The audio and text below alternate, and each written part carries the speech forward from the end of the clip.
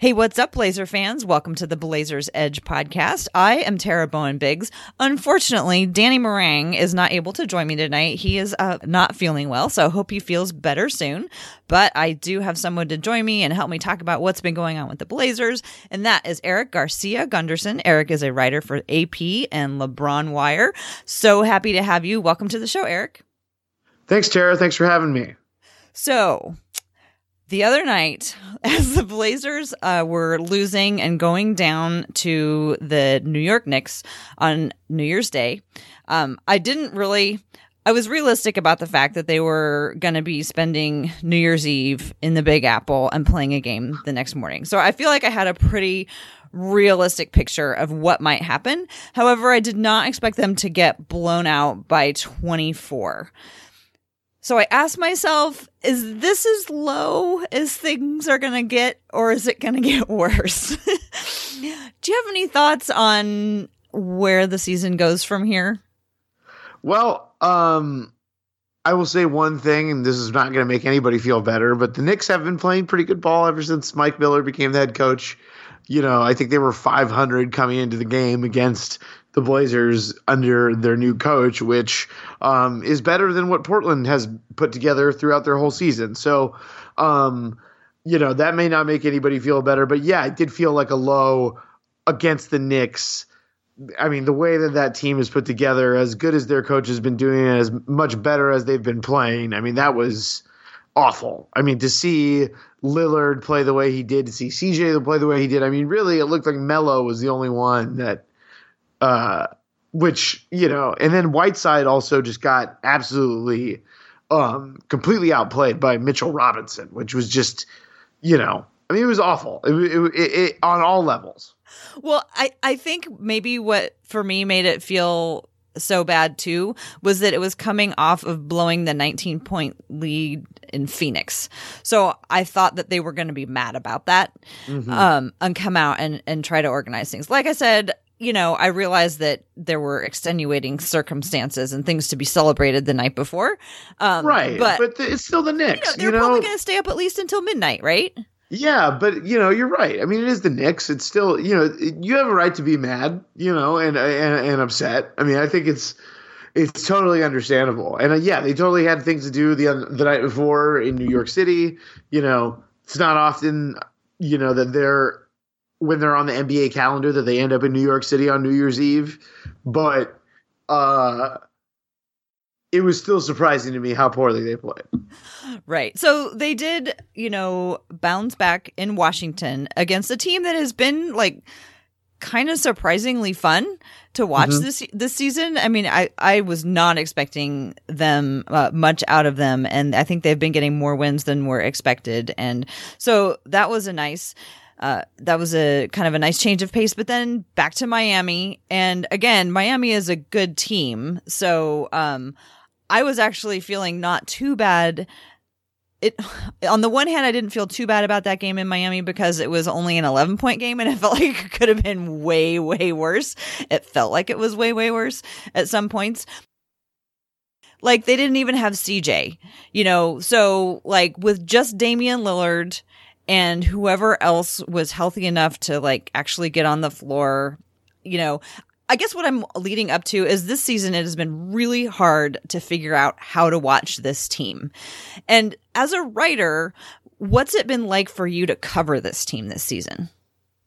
Well, it's been weird because on the one level, Hassan Whiteside puts up these, especially as an AP writer, Hassan Whiteside puts up these massive numbers, frequently a double-double with at least 16 rebounds or something, especially in a lot of these games that I covered.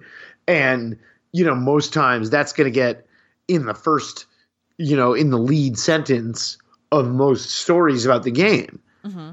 And, even, there was the one game I think against the Warriors when he had 23 rebounds where everyone was like, everyone was talking about Whiteside, but, there were other times where it was like, okay, well, he had a great stat line, but it was clearly not the number one reason everyone was talking about the game. And it's like, it's just kind of a very weird situation because it does feel like, at least with this team, that everyone knows that this is not the team. Mm-hmm.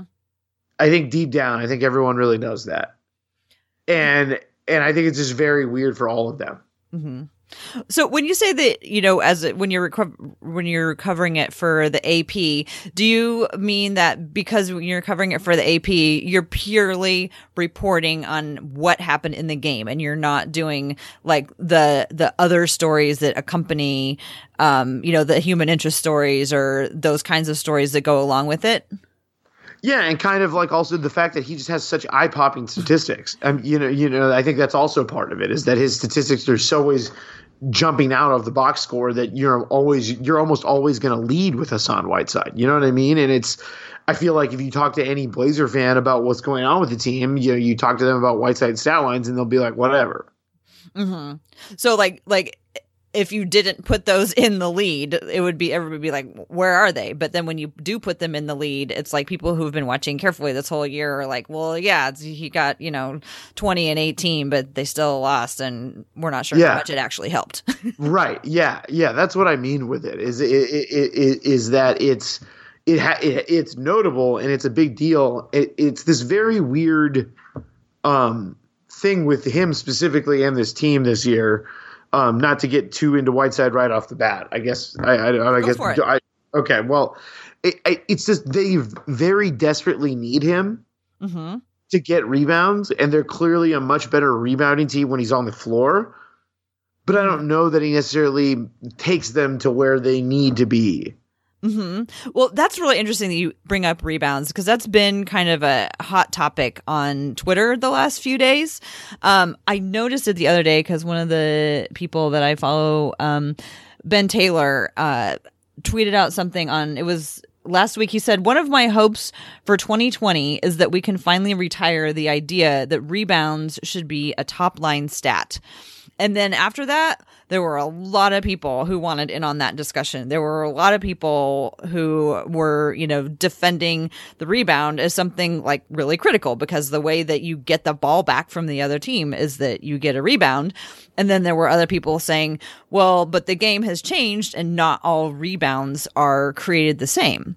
So like, what are your thoughts on rebounds? And like, you can tie it to Hassan Whiteside, or we can go over that later. I've had rebounds on my mind, and I'm curious what you think about them. Well, I think, okay, unless you're the Warriors with Klay Thompson and Stephen Curry, like just not having or like getting rebounds is you take it for granted until you don't get rebounds. Mm-hmm. And I think, unless you're the Splash Brothers, because like that's the one team that stands out to me as the one team that really got away with never being a good rebounding team. Because the ball is always going in. Yes, exactly. They're always making the shots. So it's like, of course there's going to be fewer rebounds, but you look at the, when you talked to me about this topic before we got on the show, I looked at you look at the top 10, you look at the top teams in terms of rebounding percentage. Number 1, Philadelphia. Number 2, Miami. Number 3, Milwaukee. 4, Clippers. 5, Lakers. 6, Mavericks. 7, Nuggets. 8, Celtics. 9, Jazz. I mean, all of those teams are good. So obviously you have to be you know what I mean? Like, obviously rebounding is good. Mm-hmm. It helps your team. These teams are like, they're all different types of teams, but they're all good at rebounding. And to me, that matters a lot. And Portland, I mean, they are like case in point of like rebounding matters, because their rebounding was top 2 offensively and then top 10 defensively. And still they were great offensively, and now they're not good at rebounding, and they're just not as great offensively because they're losing those possessions. Mm-hmm. Yeah. One of the things that I was most concerned about, I guess, one of the things that stood out after they made, all the roster changes this summer is that, they were losing Aminu and Harkless, guys who didn't have gaudy rebounding numbers, but I could recall them making so many key rebounds, and I was worried about who was going to replace them.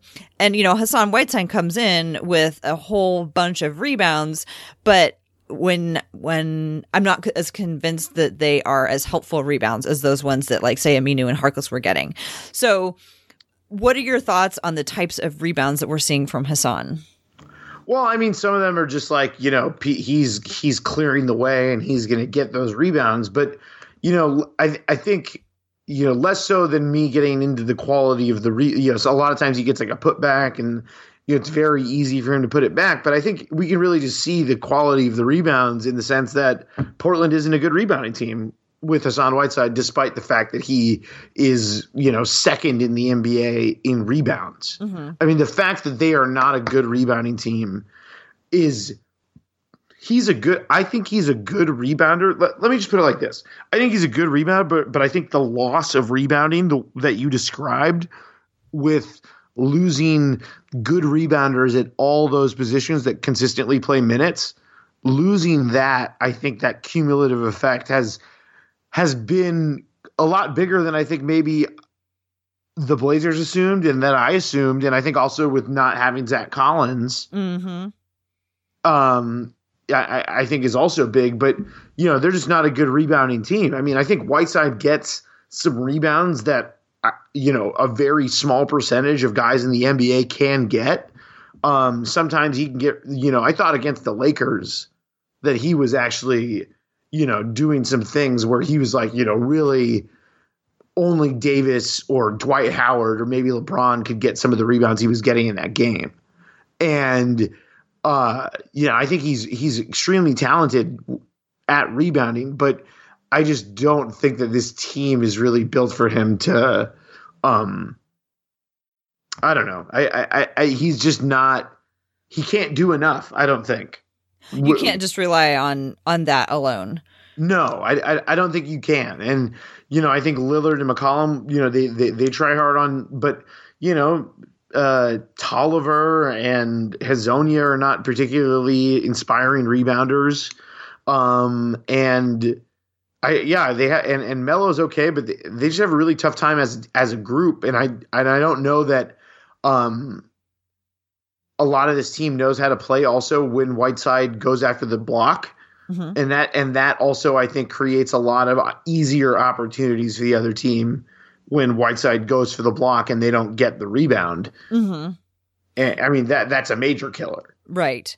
Yeah, I was thinking about it because one of the things that Ben Taylor has talked about further is the idea of rebounds as a counting stat.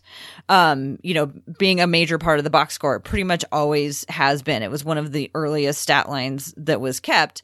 And we look at it, as, it sits in the box score equal to everything else. So like it gives the appearance of being as important as everything else. Yeah. I mean, it's included in the triple double. Right. Well, and I thought it was really interesting that when we were talking, when we first started this discussion about rebounding, you immediately went to rebounding percentage and not to the number of rebounds. So you were like looking at the percentage of rebounds of available rebounds that the team is able to get instead of, individual rebounds that people climb down. So you were looking at it, in a more holistic way rather than like going straight to that box score. Like how many rebounds does Hassan Whiteside get? And I was thinking about it in terms of the problem with the way they count rebounds is they count every single rebound. They don't count just the rebounds that end the other team's possession. I was thinking like if they could review how they actually do that, because sometimes, there'll be multiple rebounds because the ball is just bouncing around and it doesn't actually end the other team's possession because they get it back. So, or am I wrong about that? Have you? I usually think it's a loose ball until the possession ends. Mm-hmm. So if the ball like goes off the rim and someone from the other team like tips it, they don't get credit for a rebound, I don't think, unless their team ends up with the ball. Like okay. So the box score person has some discretion, but I do agree with the general point that I guess for certain players, rebounds are very easy to come by. Mm-hmm. I guess there's the rebounds that fall into your hand, and there's the rebounds that you go that actively end the play. That's what I'm kind of getting at. So, like, there's the rebound where people, pile in, and Anthony Simons soars over everybody from nowhere and, like, grabs the rebound and gets the ball back for the Blazers and heads around the other way. Mm-hmm. So there's that kind of rebound. Then there's the rebound where somebody shoots from 3, misses, and the other team has already hightailed it all the way back to the other end of the floor, and so it just falls into the hand of whatever Blazer is closest. And both of those count the same. Yeah, I guess. Yes, they do. So if you were to watch and, like, count the rebounds that, like, somebody actively, like, because, they got the rebound, it ended the other team's ability to have the ball at all. As opposed to, like, just standing there and having it fall into your hands. Anyway. Yeah, no, and I think another thing, and this, Blazer fans will remember this from the Robin Lopez days, is the you boxed out your guy and you allowed a teammate of yours to be free to get a rebound, which because you cleared out. Because your guy couldn't get around you and didn't beat you, and you did your job. And I think that's also an important element of rebounding that needs to be considered. And I think, I think Nurkic was really good at that. And I think, Whiteside can be good at that, but he's just not always good at that. And I think really what Whiteside's great at is those really sky high rebounds that are tough, contested rebounds. I think he does a great job with those, but, I think sometimes he kind of lacks in creating an easier rebound for his teammates. He doesn't really do that. Okay. Well, and I don't want to feel like we're just, like, piling on Whiteside here, but he's the one who's getting the most. But, like, I remember it took several years for the last version of the Blazers to work out how they were going to get rebounds. I mean, I remember back when Ed Davis was there, Ed and Mo, Ed and Aminu, like these guys crashing into each other all the time. And it took a couple of years for them to work out the rhythm about whose it was going to be and, like, where was everybody else on the floor. Right. So they weren't crashing into each other. So I expected and am seeing this season quite a bit of crashing into each other under the basket again. So I don't think it's all just on Whiteside. No, it's not all on him. And I think it's important to note that. I think it's important to note that the rebounding issues of this team are not all on him. And I think he's unfairly tasked with making them all the issues go away. And I think, okay, he gets paid a lot of money, sure, but I don't think that he alone can really cover all of the gaps that this team has in terms of rebounding. And I think he does an admirable job at times, but I think he has limitations. And I think the fact that he, it's just kind of what this team has become, unfortunately. And I just don't really know, how to solve it really besides getting healthy. Right. Yeah. I mean, there is no, backup center of size. There's no other tall person on there to come in when he's not on the floor. So that's really been an astounding problem for them to work through, is just the lack of, I mean, they had so many tall guys when the season started. Yeah. Not anymore. No, and back to the point that I made, I like I said, I have the stat, about Whiteside, I want to give him credit. They're a better rebounding team when he was on the floor.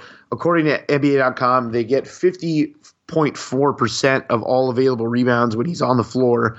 And basically his backup center as of late has been Anthony Tolliver, who, when Tolliver's on the floor, the Blazers get 45.4% of available rebounds. So 5 percentage point drop off from when Whiteside's on the court to when Tolliver's on the court in terms of the available rebounds. Like, this is not Whiteside. This is just going to the point where Whiteside can't fix that. Right.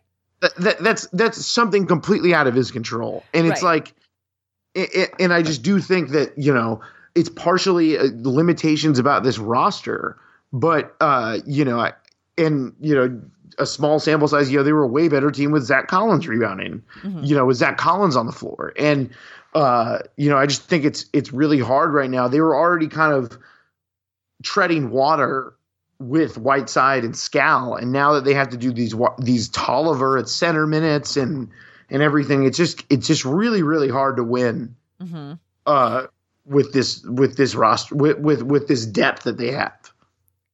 How long do you think that how long do they hang on like this? What are your thoughts in terms of just, I got to think that a taller person has got to somebody who's played center before has got to be on their way. What are your thoughts on how the Blazers may change the roster?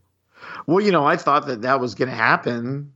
And frankly, it seems like there should be no reason for it not to happen other than perhaps Jody Allen and company that run the Blazers not wanting to go deeper into the luxury tax to add someone who can play center. That's, to me, that is the number one reason why they haven't done it, is that they are already the most expensive team in the league, and they are 15-22. And it's like, at what point does she start to see return on her investment? And, but at the same time, it's like this team, sports are not just a simple ROI situation. And this team needs a center. They need someone that can rebound because they are floundering right now, and they are getting absolutely killed in the minutes that Whiteside is not on the floor. And it's just, I don't know if Joakim Noah, there were rumors that he turned Portland down, but, in the offseason, but, it's different now. Dwight Howard made his way onto the Lakers. I don't necessarily know if the Clippers are going to look to add someone. Maybe those big contender names are not going to be there that he maybe thought there would be. And maybe someone like Joakim Noah can come in and fill in, or maybe a Tyler Zeller or a Miles Plumlee. There are a lot of guys who are centers who are available out there. And to me, the number one thing that comes to mind is the cost.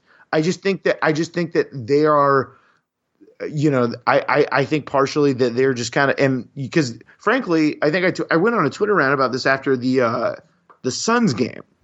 And that's just that they can't wait until the buyout market. I keep hearing people talk about the buyout market, and that's just not realistic. Mm-hmm. Yeah, because that doesn't happen until when? Until like the end of February. March. End of February and March. And it's like there are so many teams that are better than Portland by then. Mm-hmm. And it's like, can Portland really afford to wait another 6 weeks before they decide to add help when they clearly need it right now? They're being very mum about what the hell is going on with Scal. Mm-hmm. And that doesn't feel good. That doesn't sound good from everything that we've, learned over the years about this Blazers team and the way that they, it seems like they're really good at keeping bad news quiet under Neil Olshey. And I don't feel very good about their chances of signing anybody that gets bought out. And so, to me, the time to do something is now. But it seems like they keep waiting for something. It's either cost or maybe they're waiting on making a move.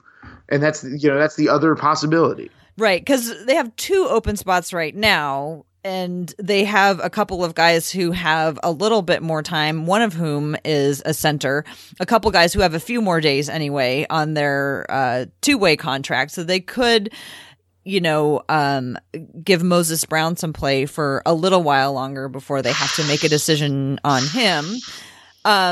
But they still. I'm sorry. I don't mean to besmirch Moses, but my man, the young man is not ready for this. I just don't think he's ready. I saw him come in. Are they going to get somebody who's ready, who's going to help them? Really at this point anyway, do they want to get somebody who they legitimately want to go ahead and develop? But the veteran names that I mentioned are all guys that you don't have to make long-term plans for. but have all played professional basketball in the NBA at some point in their career and know what they're doing, which Moses Brown, unfortunately, he does not. Like, because he's a kid and he literally just showed up. And it's like, it's not, no one expected him to be playing this role. And so when I talk about the center position, I really do think that, like, you know, maybe the Scal thing is better than we think, and maybe there's a chance he's back by the end of this road trip. But if that's not happening, then they should have signed someone yesterday. Mm-hmm. I mean, like, really, I just don't see. It's really concerning. I mean, it's just really, you know, the amount of stress that they're putting on Whiteside is like pretty incredible. Right. Well, and then also, you know, by association, the stress on everybody else. You know, I feel like Whiteside is being asked to do a lot more than he's really capable of doing. I think, you know, he's capable of a lot of things, but he's not capable of carrying a team that wasn't expecting to be in this position right now. You know, he was supposed to be filling in long enough for Nurkic alongside, you know, Zach Collins, who could cover on defense. Mm-hmm. You know, and that's just, he's in a completely different, you know, role. I mean, he's still playing center, but the amount of weight that he's supposed to be carrying is so much. And it's also the same for guys like Hezonja and Tolliver. Like, you know, they were not meant to come and take, I don't think, maybe they were, I don't know, but I don't think that they were going to be expected to play as big a role as they're going to have. I mean, now we're like regularly, we know when Anthony Tolliver is going to come in and play center for the Blazers for stretches of time. So that's a little wild. There's, I guess from your perspective as a reporter, I'm imagining this has been, if nothing, if not at least an interesting year to cover. I mean, it is interesting to have new faces in every game. I mean, and have new lineups every game. New lineups every game, a new starting lineup. A new bench scorer has a season high pretty much every game or whatever. When I was covering, you know, I think the Suns game, Gary Trent had 12 points in the first quarter or something, you know, and something happens. And it's like, you know, these are interesting kind of wrinkles. But I mean, yeah, it is interesting to see these new faces, but it's also I do feel bad a little bit for Dame and CJ. Right. Just, you know, after where they just were, to have the momentum just absolutely hit a brick wall. Mm-hmm. And they're frustrated. I mean, the body language is just different. And I think, you know, they say all the right things about the whole team, but, you know, they clearly just show it. You can clearly see how they actually feel. Mm-hmm. And it's just not great. And it's just like, it's not great. It's just, it feels like that way with Dame and CJ, and, you know, Melo, bless his heart, is the only like ray of sunshine on this entire team. The way this whole season has gone. I mean, really? Because he's thankful to be there. He's happy to be there. I mean, he's not happy losing, but he's the only part of this team that's just like not weighed down by, you know, expectation. Oh, that's a beautiful way to put it. Yeah, that I could totally see that. Now, walk me through your thoughts when Blazers signed Melo, when he came, what you were thinking it was going to be like, what it was like with the first time, you know, you were in the locker room with all of them. What are your thoughts on all that? Well, the first time when the idea, when the Woj bomb came across, I was ecstatic because I had just I covered the Dame 60-point game for the AP when they lost to the Nets, and Hezonja smoked 3 layups in a row on one possession. Tolliver did not look good at all in those first couple of weeks. And I was just like, forget about it. Like, let's just get a guy that, you know, at least other opposing NBA players have some level of a high level of respect. And, you know, aside from whatever else he was going to do, shooting efficiency or whatever. And I knew that he was a good rebounder and this team needed some help there.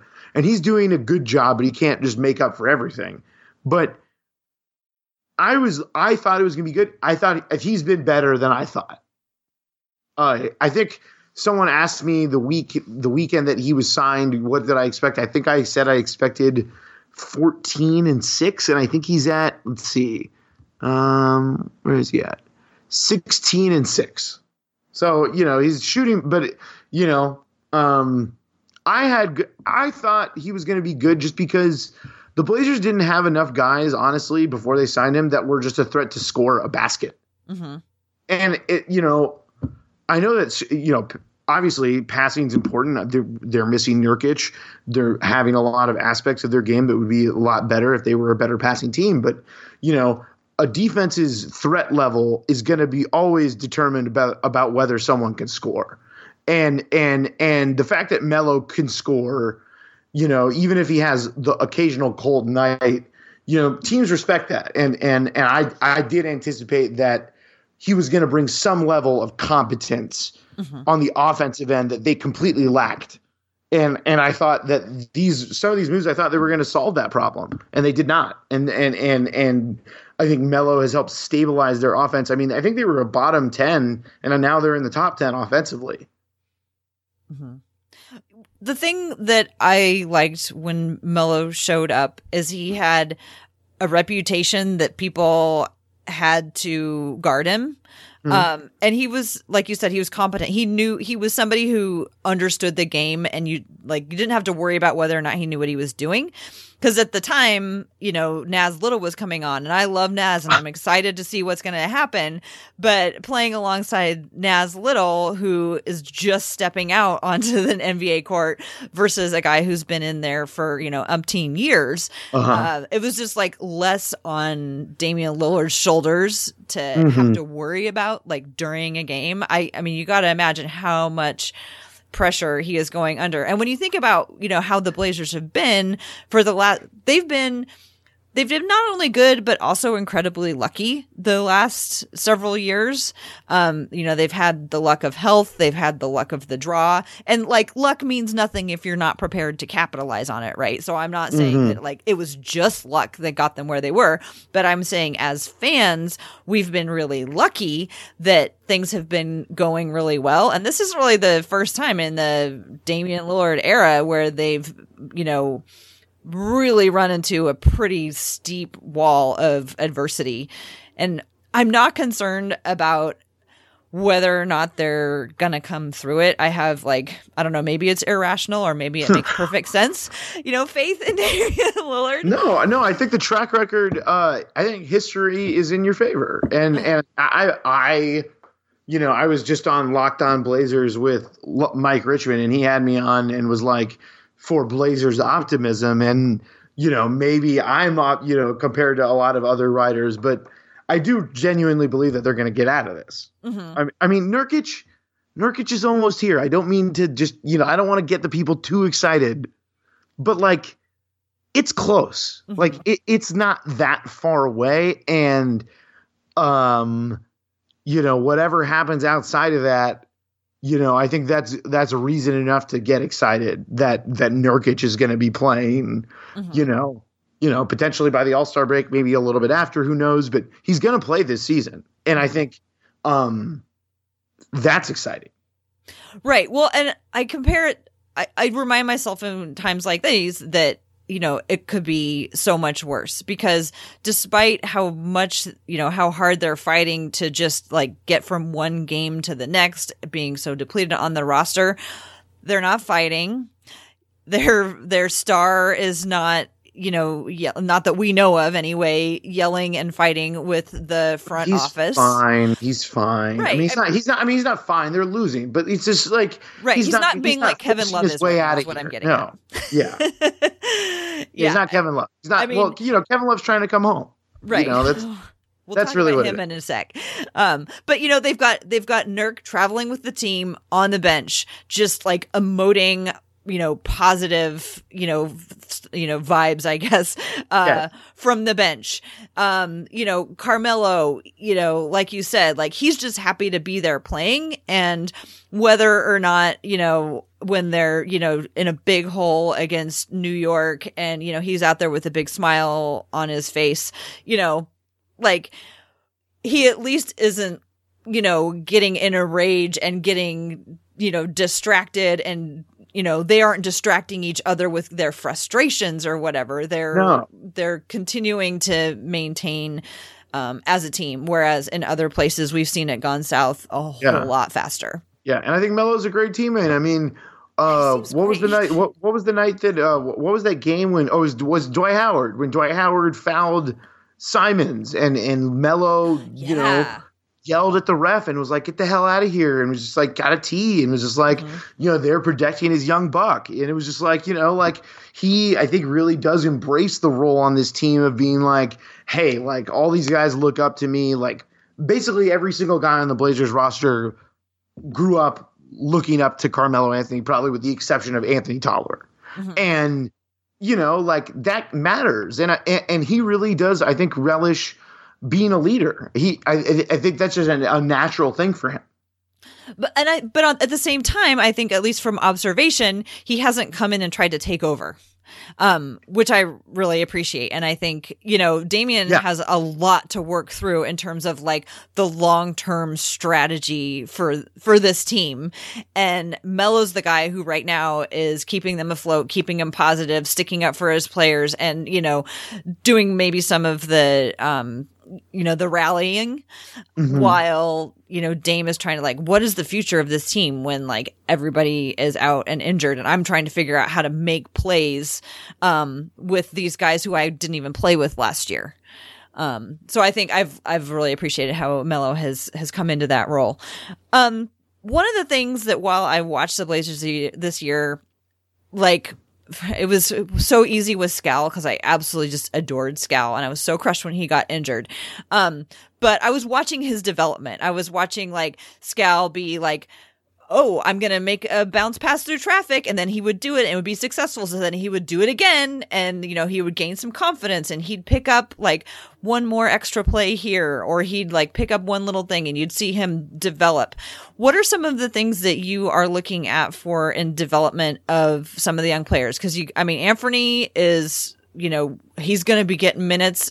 How do we gauge whether or not he's improving and how he's helping the team out? Well, I think one of the areas that I've very much been impressed with Anthony over the last 2 or 3 weeks, probably 2 weeks, has been his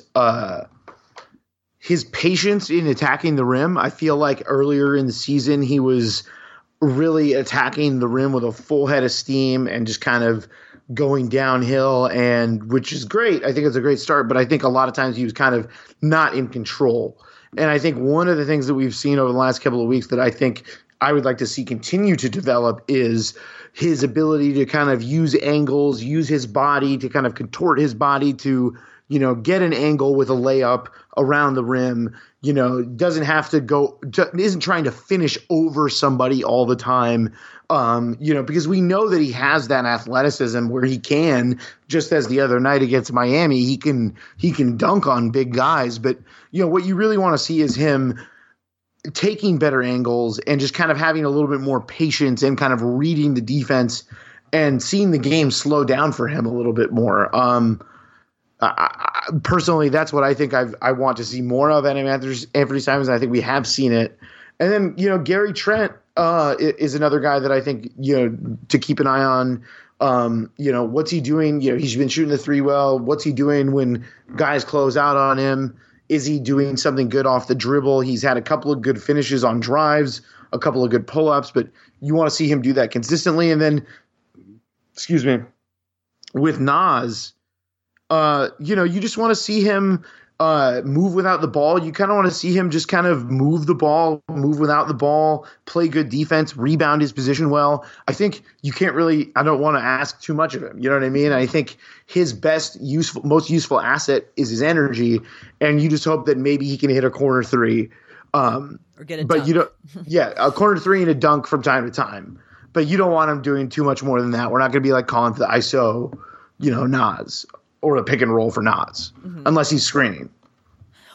What do you think of Anthony's playmaking? Because at the beginning of the year, they didn't sign a backup point guard, and we were wondering, are they going to go back to staggering Dame and CJ? Some people thought, no, this means that they're handing Anthony the ball to actually run the second unit.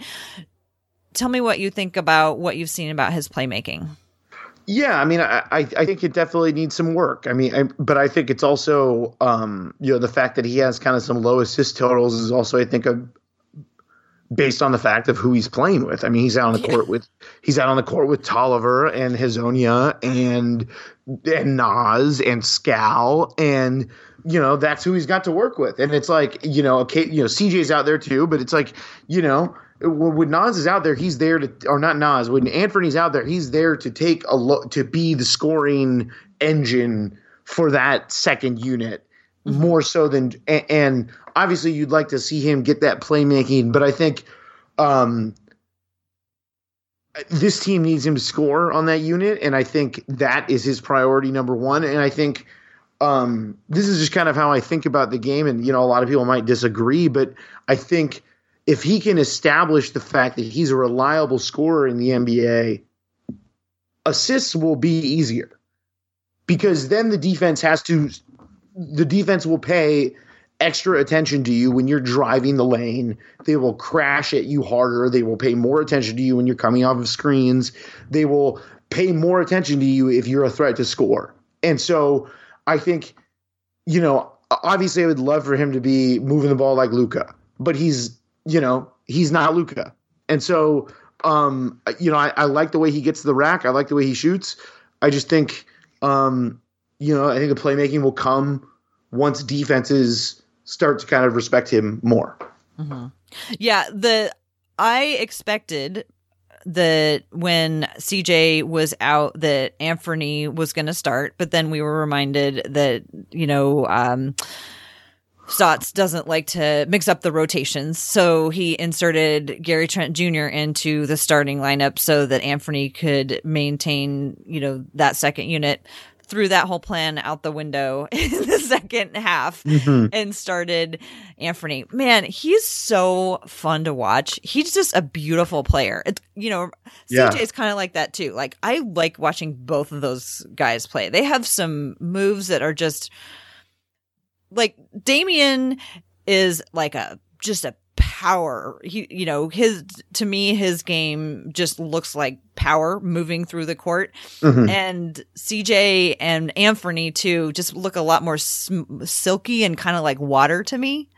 No, I think that's Dame is kind of like a bull. He kind of just like, there's a lot of power, there's a lot of ferocity in Dame's game. And I do agree that there is something aesthetically more liberating watching CJ or Ant, just because they make it look more natural. I feel like Dame's game, it looks more like the product of really, really hard work. But not to say that Ant and CJ's games are not, obviously. When you look back on the game in Miami, which was your favorite, the Anthony slam dunk or the alley-oop? I can't decide. Oh man, I probably the Ant dunk. I mean that the one over Myers, that was pretty good. I mean, not shout out to Myers. Obviously we love Myers, but that was a pretty sweet dunk that he had. I hope they put him in the dunk contest. That would be so much fun. But the thing about the dunk contest is they like bring all those props, and it's like I just want them to get back to pure dunks. Is that old? Is that like, am I an old lady for saying that? No. I mean, I feel that way sometimes too. I mean, I think a couple of years ago, what was it? Aaron Gordon, the drone. Right. Oh, that or was the hoverboard, or the airplane. Yeah, there are a lot of like, hey guys, like you guys, like, I mean, guys are more athletic now than they ever were. Back, it would be cool to see them just do some regular dunks. So yeah, I guess I want to see Ant there though, because I feel like they need a guy who, I want a younger guy, because it sounds like they're gonna have Dwight Howard. they invited Zach LaVine and they invited Aaron Gordon, I think, and they invited Derrick Jones Jr. So, all those guys have been in the dunk contest before, like 3 or 4 times. Derrick Jones Jr. already had last night, or Miami. That's enough. The game that he put on against the Trailblazers was like, oh God, that was painful. So he's already had his moment to shine with all his dunks. He's done with the dunks. I thought that the thing about the alley-oop is it's been really rough this year. I just have this rule that like nobody over like 27 should be involved in an alley-oop this year because they just are not working. There's just been so many like mistimed, or like Dame often throws it like not directly over the hoop so they can just bring it down, but like over so they have to grab it and then bring it over. And I'm just like, I don't want to see any more, but that one was perfect. I want to see more of the one that Dame threw to Anthony Simons. I thought that was perfect. Yeah. I would love to see more of that if they can expand the alley-oops outside of Melo, because it seems like Melo before that one was the only guy putting down alley-oops. Yeah. That's true. Well, before we go, rumors season is heating up, and we talked about it a little bit earlier. We talked about Kevin Love. So where do you sit on the possible Kevin Love to Portland trade?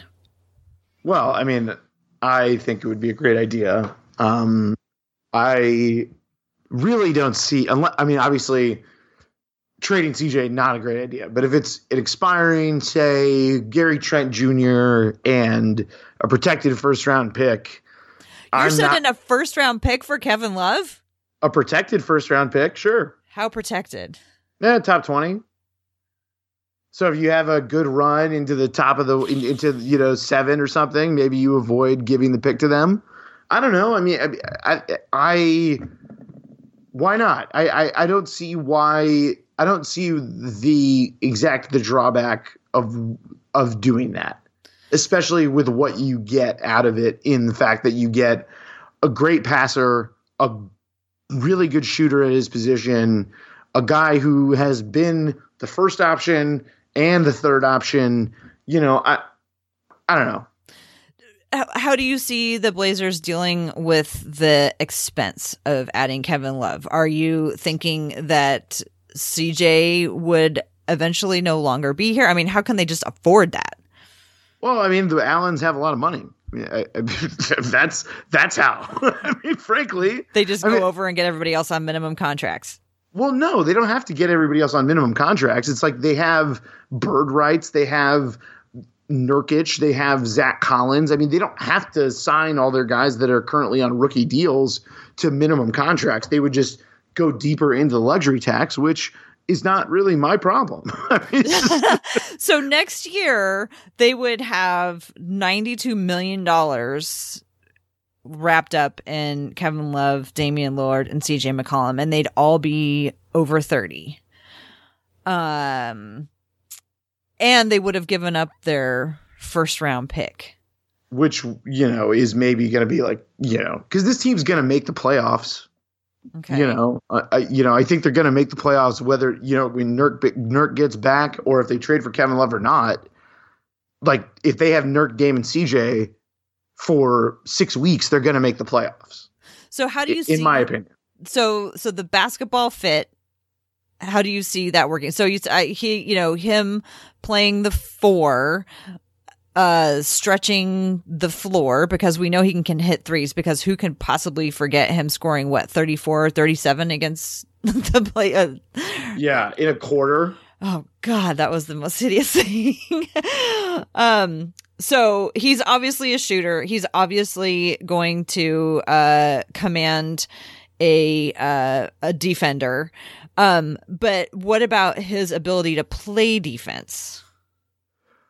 I don't think that he is a bad defender. I think he's a very smart defender. I think he is a very good team defender. I think he's good at communicating. I did,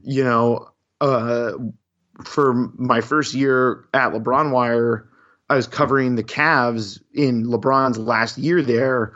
And so I watched every single one of Kevin Love's games for that entire season. And I was not at all like bothered by his defense. Obviously, in certain situations, he could be taken advantage of with his slow feet, but he's a really good communicator. He is a great rebounder. He knows where the ball's going to be. He can box his guy out. I think he's not a liability, is basically what I mean to say. And I think in certain situations, he can even be a really good defender. It's just like, I think that he gets an unfair rap as a bad defender for various reasons. Does he play alongside Nurkic and Zach Collins goes back to coming off the bench? How do you see that working out? I mean, I would do that. Why not? I mean, what is Zach Collins going to say? No, I'm not going to play behind a all-star NBA champion, guy who averaged 20 and 10 in this league. I just don't if Zach's going to have an issue with that, then I just don't see it. Like, I feel like it's a little bit of the Melo effect if he comes in, where it's like guys respect him automatically. Yeah. I just see the Blazers for long-term development purposes wanting to see Collins alongside Nurkic. No, that's a great point. And obviously that's been written about how, Olshey wants that to be the vision. Mm-hmm. I mean, there are ways that you can work around that. Obviously, if Love's going to be here, he's going to want to start, but I don't think that you can, if you're trying to win a championship, those are kind of the problems that you kind of have to have. Too many good players to choose from. Yeah, like at what point? Like, we just got. I can't wait till that day happens. Right, because we just went through this whole offseason where they all just told us, Stotts, Dame, Olshey, everybody, that this team was the most talented team that they had ever had, and it's clearly not that. and it's like, would be great to have the day where they actually do have too much talent. And so it's just like, for me, it's just like, who cares about the long-term development play? Dame is about to be 30. CJ is about to be 29. Like, at what point do you just say forget about it and just try to win a championship? Well, I don't think you ever can just completely forget about it because, the mark of a good franchise is that they have players coming up behind to replace other ones. I mean, that's... And I get that, but you don't... If you're getting Kevin Love, you're not actually sacrificing long-term flexibility or the ability to develop your players, in my opinion. Obviously, they wanted Collins to be that guy this year. And, maybe down the line, if Collins is so good, maybe you have to think about trading Love, when he has fewer years left on his deal. But that's a problem that you get to when you cross the road. I mean, when you get to that corner, I mean, you should not be thinking about that, especially with the way this season has gone. And it's like, yes, good franchises have that. And Portland has played this, parallel timelines, for ever since Olshey's been here. But at some point you owe it to Dame you owe it to Dame more than anyone, but you also owe it to CJ to just go for it. Mm-hmm. And to actually really give yourself a chance, because they haven't done that. They haven't actually given themselves a real chance to really be a contender. And that's what I think the Love trade does, is it actually gives them that chance.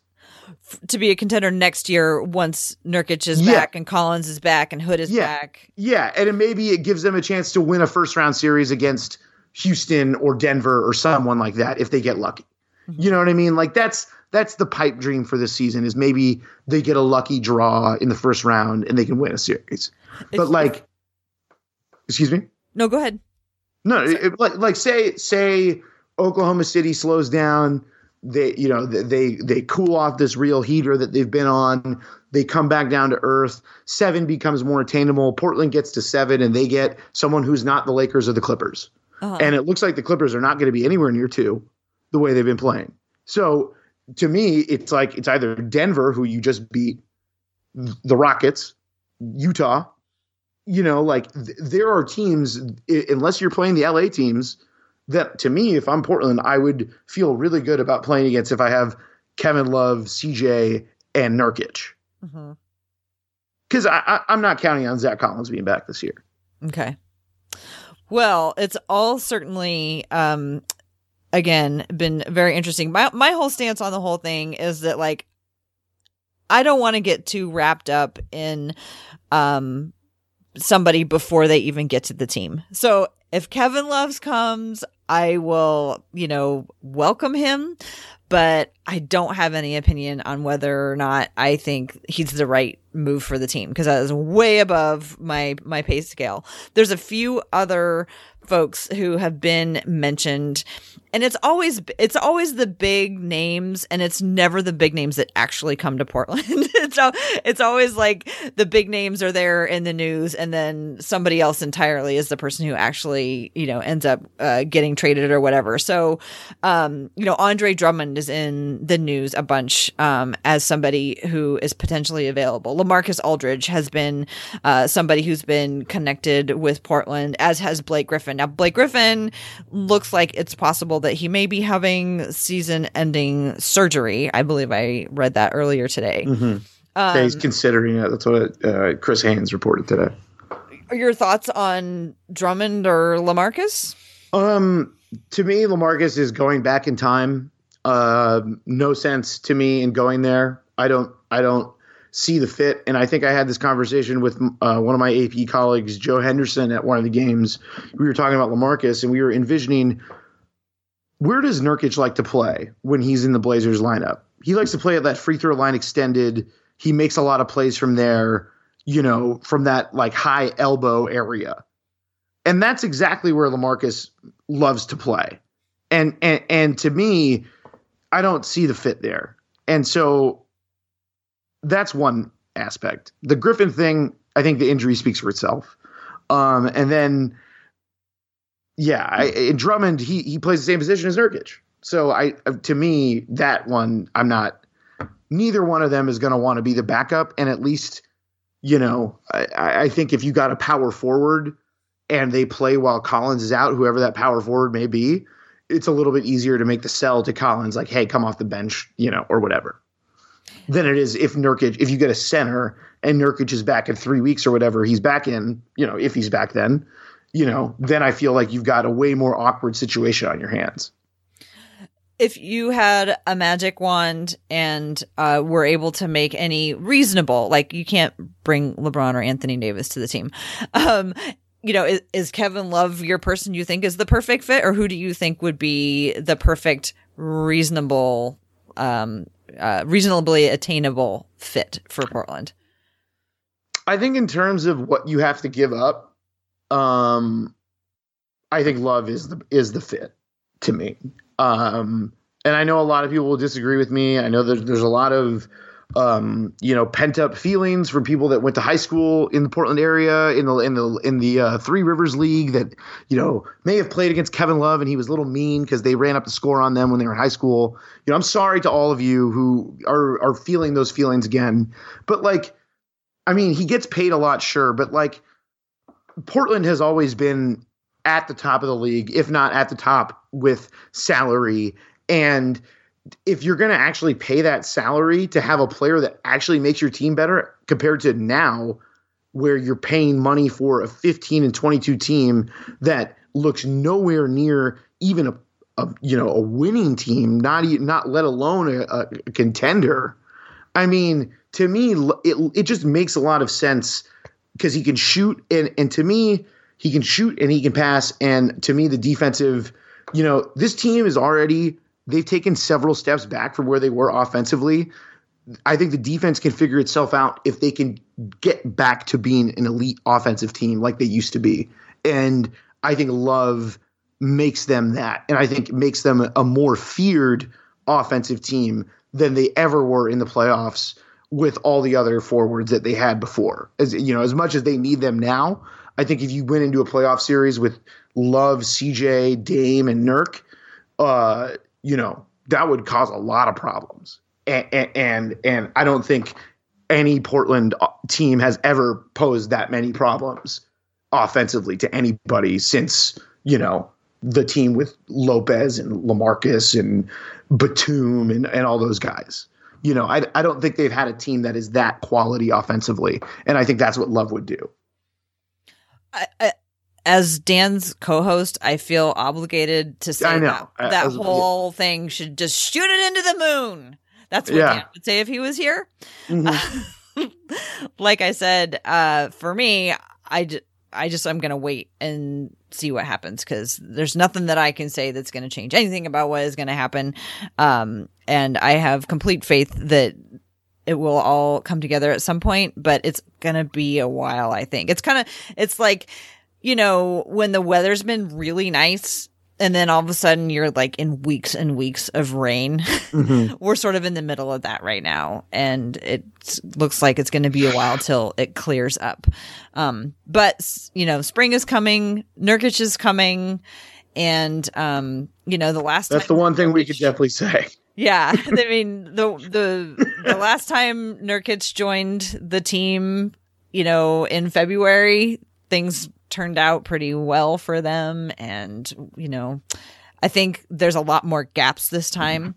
I mean, there's also going to be one whole, if the Blazers get Kevin Love, there's still another roster spot available, whether or not somebody comes back with Kevin as well, or they go somewhere else to fill up, to shore up using some other, some other option.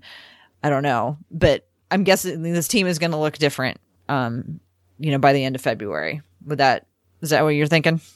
Yeah. I mean, mathematically, and also from what we know about Portland as a market and all the, the stuff that we hear, even from Olshey himself, it's like this team isn't going to let that cap space just turn into cap space. Mm-hmm. It's just not going to happen, I don't think. So I want to know what, gem he's going to uncover, what Maurice Harkless or Al-Farouq Aminu or Ed Davis, what guy that we go, who? The guy Shea found. The guy, okay, it's not really a pipe dream, but it's like I covered the Cavs very closely for a year, and so I became enamored with this guy. If they could somehow finagle Jetty Osman along with Kevin Love, I would be over the moon. Because he's a wing, he's 6'9", he can handle it a little bit. He has good instincts. I mean, he's not going to be a star player, but he would be a player of use at a position of need. And and he's a young player. And so that would be a guy I would love to get. Obviously, Tristan Thompson has been a name that's been thrown around, but that would, you'd have to throw Bazemore in there as well if you're going to try and get Tristan Thompson. Mm-hmm. It would just be so perfectly Blazers that after all of this talk about all of the big names, that it does end up being Cedi Osman. Yeah, right. Yeah. For, Naz Little or something like that. That would just be so much how things have gone. Well, I've taken up enough of your time this evening. Thank you so much for joining me. And, we wish that, hope Dan feels better soon. Yes. But I really appreciate you coming on and filling in. You want to tell folks? I'm sure my love is going to make Dan feel way better. Shoot it into the moon. How did I do? You did a good job. You did a good job. Yeah, but you can catch me on Twitter at Eric_Gundersen, ERIK_GUNDERSEN. You can catch me also at LeBronWire.usatoday.com, where we're covering LeBron James, Lakers, and all NBA stuff. We're also going to be covering Jusuf Nurkic when, he's a Clutch Sports athlete. So we'll be, covering that as well. So that's where you can find me. Ooh, that's cool. Is that real? Yeah, no, when there's actual Nurk news, we'll cover it. Oh, right on. Well, I can be found at TCB Biggs on Twitter. You can find the Blazers Edge podcast at Blazers Edge. You can subscribe to Blazers Edge podcast in any podcast feed. And hey, guess what? We are getting to the time of year where it's time to start reminding folks about Blazers Edge Night. So, Eric, have you been to any of the Blazers Edge Night events before? No, I support it. I've donated to it before, and I love Blazers Edge Night. I think it's a great event. I've never been up, been at the event, but I do. It's one of the great things on the Blazers calendar every year. Right. So we're going to start sharing links to buy tickets for Blazers Edge Night that you can donate to kids who maybe have never been to a Blazer game or who maybe like their families can't get them there. So we've got whole teachers full of classrooms full of kids who want to reward their students for having a good year. And we need our listeners' help to do that. So follow the link at the bottom of the post to see how you can purchase tickets for Blazers Edge Night. On behalf of Dan, who we hope feels better, and on behalf of Eric Gunderson, thank you for joining us. This is Tara. Thanks, and we will catch you later. All right. Well, it's time for us to all get to The Bachelor.